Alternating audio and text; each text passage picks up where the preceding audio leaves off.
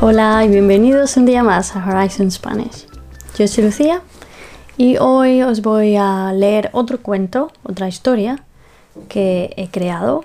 Se llama La Granja y en esta historia también hay un refrán popular español. A ver si podéis descubrirlo antes de que acabe la historia, pero si no, no os preocupéis porque os lo explicaré al final. Si estáis listos, empecemos.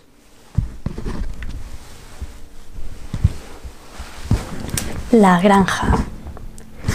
Miguel y su hermano Pablo eran gemelos. Ellos vivían solos en una granja desde que sus padres murieron cuando tenían 13 años. Han pasado 7 años desde entonces y los dos hermanos han estado cuidando de la granja hasta el día de hoy. Miguel tiene el pelo negro y ojos azules. Es alto y fuerte. Y cada día se encargaba de alimentar a todos los animales de la granja. Empezaba por el establo, dando los buenos días a los caballos, luego a los cerdos, ovejas, vacas y terminaba en el gallinero. Recogía los huevos de las gallinas, los colocaba en la cesta de mimbre y se iba a casa a preparar su desayuno. Por otro lado, su hermano Pablo tiene el pelo rubio y sus ojos son verdes. También es alto y fuerte. Tal vez sea lo único que se parece a su hermano, ya que él, en lugar de madrugar y encargarse de la granja junto con su hermano, se levanta tarde justo para tomar el delicioso desayuno que Miguel prepara cada día. A Miguel también le encanta cocinar y cada día prepara un desayuno diferente utilizando varios huevos frescos que recoge del gallinero. Pablo y Miguel se sientan juntos a desayunar y suelen planear sus tareas del día, aunque siempre son las mismas. Miguel se queda en casa, cuida de los animales, prepara la comida, se encarga de la limpieza de la granja y de la casa. En cambio, Pablo se encarga de la venta de los productos. Por la mañana viaja hasta un pueblo cargado de botellas de leche, queso y huevos para venderlos y ganar algo de dinero. Y por las tardes se encarga de organizar los productos para el día siguiente. Pablo y Miguel suelen discutir a menudo, o mejor dicho, cada día. Pablo es un poco tramposo y a Miguel eso no le gusta. Pablo añade agua a la leche para llenar las botellas. Las cuñas de queso las envuelve con un envoltorio doble de papel para que parezcan más grandes y en las cajas de 12 huevos siempre deja algunos espacios vacíos. Alguna gente ya se había quejado, pero Pablo siempre iba a diferentes pueblos donde no le conocían y les cobraba el doble por sus productos. Pablo estaba obsesionado con el dinero y siempre quería más. Miguel le advertía cada día que lo que hacía no era justo, que no estaba bien y que un día le iban a pillar, y entonces se arrepentiría. Pablo nunca le escuchaba y le decía: «Eso nunca pasará, ya que los pueblerinos no son muy listos, y además, si se llegaran a dar cuenta, no tendría más remedio que seguir comprándolos, ya que no hay más granjas cerca de aquí, y la nuestra es la mejor». Miguel le respondió: «Eres muy avaricioso y algún día te arrepentirás de tus acciones». Pablo lo mandó a callar, recogió las bolsas que había preparado el día anterior y se subió a la camioneta en dirección al pueblo. Miguel caminó hacia la nevera, la separó un poco de la pared y se agachó. Metió la mano. El espacio entre ambas era estrecho, pero justo para que cupiera su mano. Se levantó sacando un botecito de cristal de un tamaño mediano. Miguel guardaba un dinero de reserva en ese botecito. Abrió la tapa y metió unas monedas que su hermano le había dado de todo lo que vendió ayer. Ni siquiera le daba la mitad de las ganancias, solo las monedas sueltas. Pasaron 2 meses y el invierno llegó. Miguel calentaba la casa con la leña que cortaba cada 3 días. Hacía muchísimo frío y había empezado a nevar.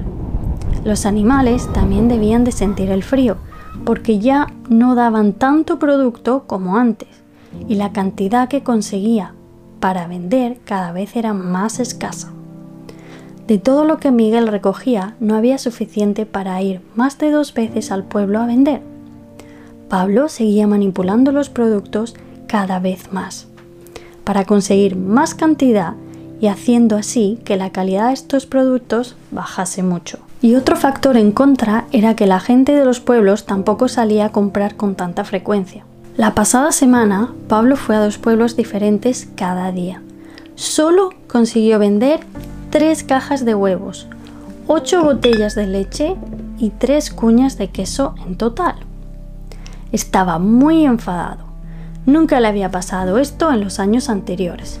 Hoy comenzaba una nueva semana y Miguel seguía con la rutina de cada día. Pero cuando ya hubo preparado el desayuno, le pareció extraño que su hermano no saliera a desayunar con él. Así que fue a la habitación de su hermano y tocó a la puerta. Lo hizo por 3 veces, sin respuesta ninguna. Miguel, preocupado, abrió la puerta y se encontró la habitación vacía. La ropa no estaba en el armario, no había botas ni zapatos, ni siquiera había ropa de cama. Miguel encontró una nota encima del colchón que decía: «Me voy, no puedo más. Aquí te quedas con tu granja y tus animales». Miguel estaba muy sorprendido.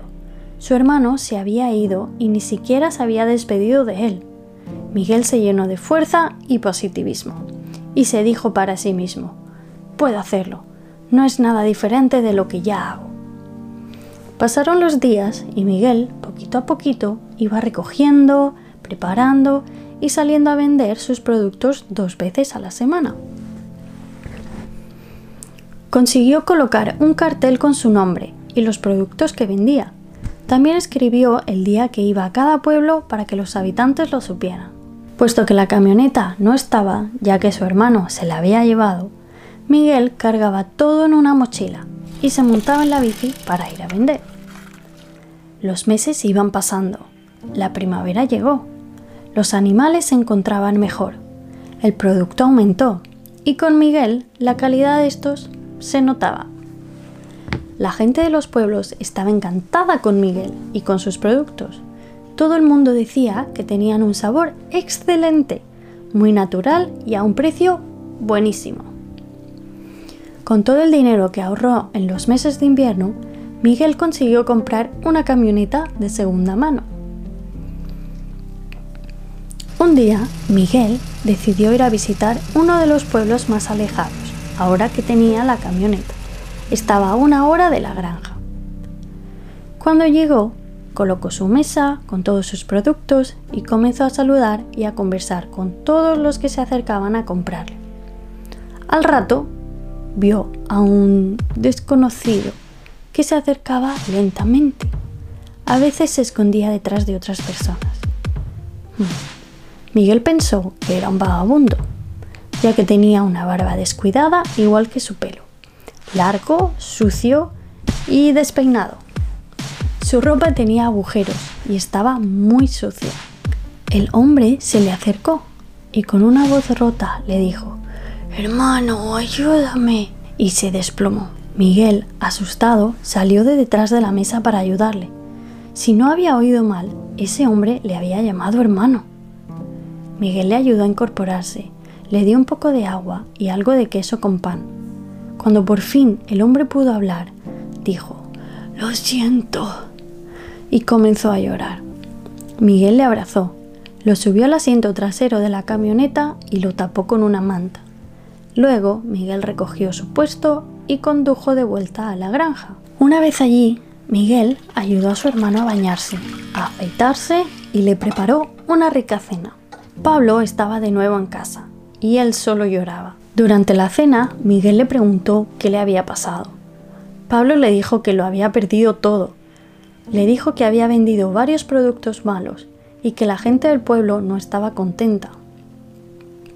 Vivió en la camioneta el primer mes y luego intentó comprar una casita, pero le engañaron. Cuando llegó a la casita, le asaltaron y le robaron todo el dinero que tenía y se llevaron también la camioneta. He vivido todos estos meses en la calle. Pensaba que iba a morir, hermano. Lo siento mucho. Tú tenías razón. No debería de haber manipulado los productos y engañado a la gente. Además, te abandoné, te dejé aquí solo y tú me lo devuelves acogiéndome de nuevo en casa. Por favor, perdóname. Miguel miró a su hermano y le dijo: ¿Cómo no voy a perdonarte si eres mi hermano? Pablo le abrazó diciendo: Gracias, Miguel. A partir de ahora venderé los productos de forma honrada. Y Miguel le respondió: Muy bien, ya sabes que la avaricia rompe el saco. Pero bueno, de errores se aprende. Y colorín colorado, este cuento se ha acabado. Espero que os haya gustado la historia. A través de esta historia he usado el refrán de la avaricia rompe el saco, el cual quiere decir que una persona quiere más de lo que necesita y eso se puede convertir en algo malo, que es perder todo lo que tiene. En inglés la traducción sería to be greedy, to want and want, even if you don't need it.